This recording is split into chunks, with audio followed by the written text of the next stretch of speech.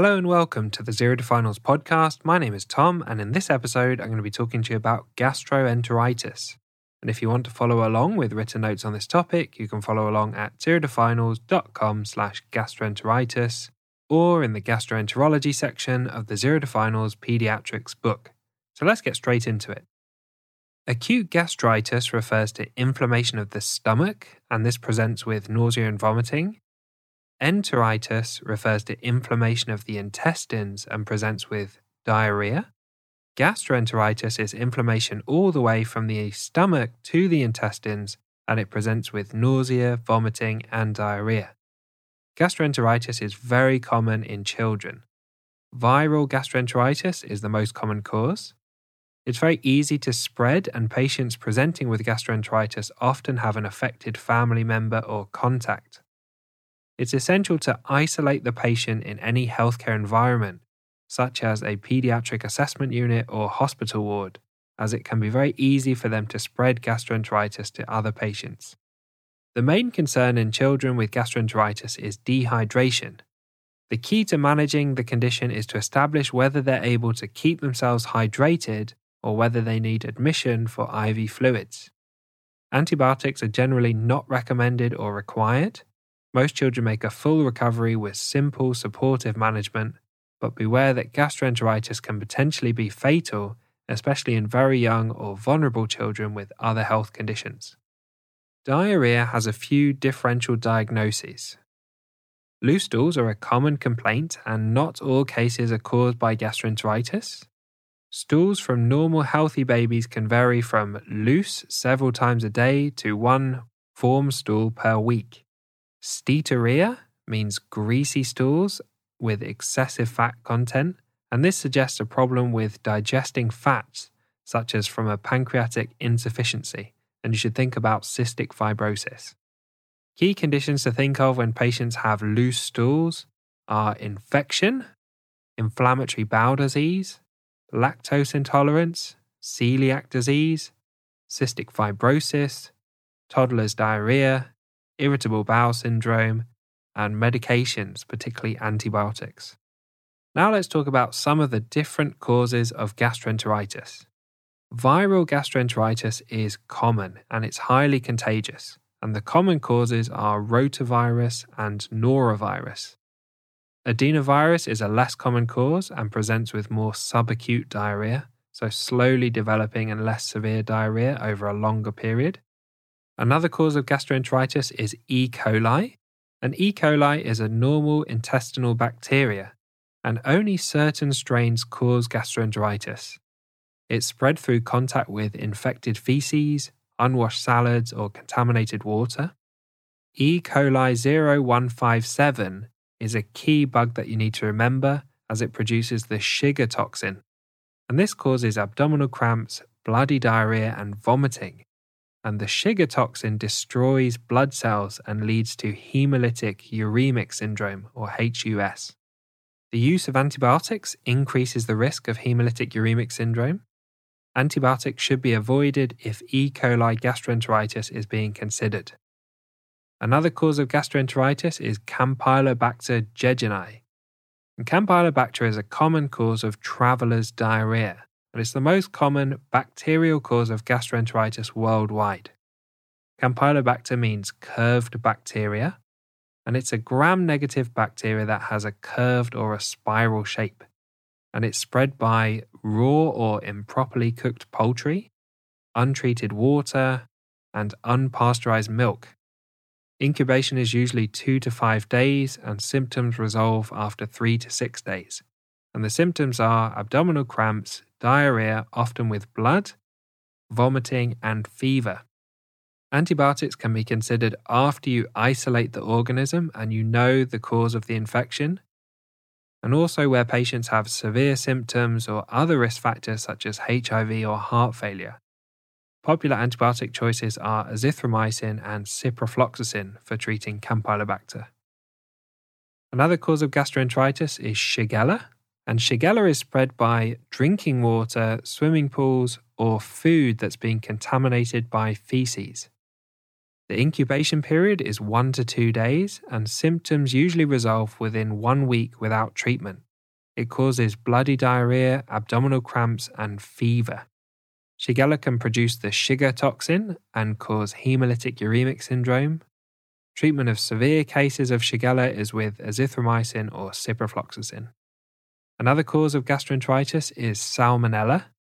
And Salmonella is spread by eating raw eggs or poultry or food contaminated with the infected feces of small animals.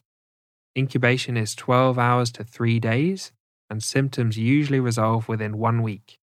It causes watery diarrhea that can be associated with mucus or blood, also abdominal pain and vomiting. Antibiotics are only necessary in severe cases and should be guided by the stool culture and sensitivities. Another cause of gastroenteritis is Bacillus cereus. And Bacillus cereus is a gram-positive rod that's spread through inadequately cooked food. It grows well on food not immediately refrigerated after cooking, and the typical food is fried rice that's been left out at room temperature. Whilst growing on food, it produces a toxin called cerulide, and this toxin produces abdominal cramping and vomiting within 5 hours of ingestion.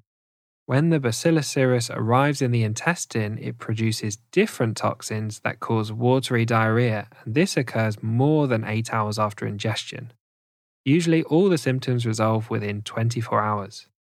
The typical disease course is vomiting within 5 hours, then diarrhea after 8 hours, then resolution within 24 hours. So a Tom tip at this point: the typical exam patient with Bacillus cereus develops symptoms soon after eating leftover fried rice that's been left out at room temperature. It has a short incubation period after eating the rice before symptoms occur, and they recover fully within 24 hours.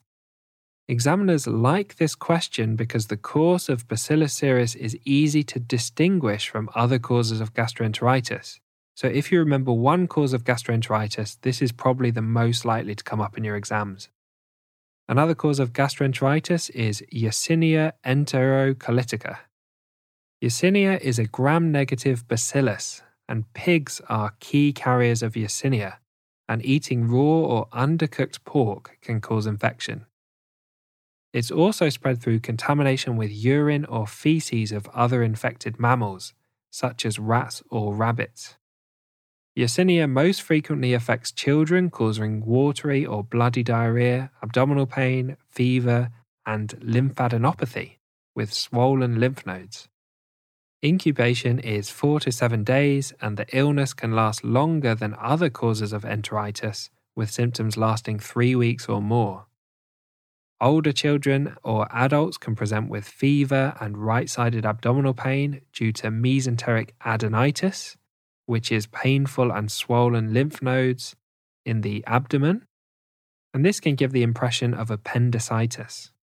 Antibiotics are only necessary in severe cases and should be guided by the stool culture and sensitivities. Another cause of gastroenteritis is Staphylococcus aureus toxin, and the Staph aureus bacteria can produce enterotoxins when they grow on food such as eggs, dairy, and meat. When eaten, these toxins cause small intestine inflammation, and this causes symptoms of diarrhea, profuse vomiting, abdominal cramps, and fever. And these symptoms start within hours of ingestion and settle within 12 to 24 hours. It's not actually the bacteria that's causing the enteritis, but it's the Staphylococcus enterotoxin that's causing it. The final cause of gastroenteritis we're going to discuss is giardiasis. Giardia lamblia is a type of microscopic parasite, and it lives in the small intestines of mammals. These mammals may be pets, farmyard animals, or humans. It releases cysts into the stools of the infected mammals, and the cysts contaminate the food or water that are being eaten and infect the host. And this is called fecal-oral transmission. Infection may not cause any symptoms, or it may cause a chronic diarrhea, and the diagnosis is made by stool microscopy, and treatment is with metronidazole. So let's talk about the general principles of managing gastroenteritis. Good hygiene helps to prevent the gastroenteritis. When patients present with symptoms, they should immediately be isolated to prevent spread of the gastroenteritis to other patients.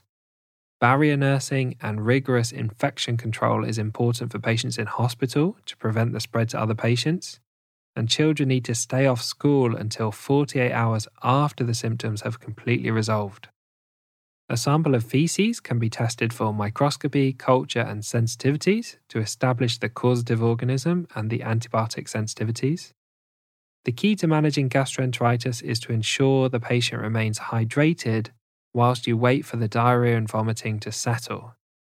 You can attempt something called a fluid challenge in children, and each hospital will have a policy for this, and this involves giving a small volume of fluid orally every 5 to 10 minutes to ensure the child can tolerate it. If they're able to tolerate oral fluid and are adequately hydrated, they can usually be managed at home. Rehydration solutions, for example Diaurolite, can be used if they're tolerated. And dehydrated children or those that fail the fluid challenge may require IV fluids. Once oral intake is tolerated, a light diet can be slowly reintroduced. Dry food such as toast may be better tolerated. Antidiarrheal medications like loperamide or antiemetic medications such as metoclopramide are generally not recommended. Antidiarrheal medications are particularly avoided in E. coli 0157 and Shigella infections, and where there's bloody diarrhea or a high fever. Antibiotics should only be given in patients that are at risk of complications once the causative organism is confirmed. There's a few post-gastroenteritis complications that are possible, and these include lactose intolerance, irritable bowel syndrome, reactive arthritis, and Guillain-Barré syndrome. So thanks for listening to this episode on gastroenteritis. A big thank you to Harry Watchman for perfectly editing the podcast. If you found the podcast helpful and you want written notes on this topic and all the other topics, head over to Amazon and pick up a copy of the Zero to Finals Pediatrics book. You can also download a full audiobook version of the Zero to Finals Medicine and Zero to Finals Pediatrics books on Audible. And you can find all the notes, videos, illustrations, and questions completely free on the Zero to Finals website at zerotofinals.com. And I hope you tune in to the next episode, which will be on celiac disease.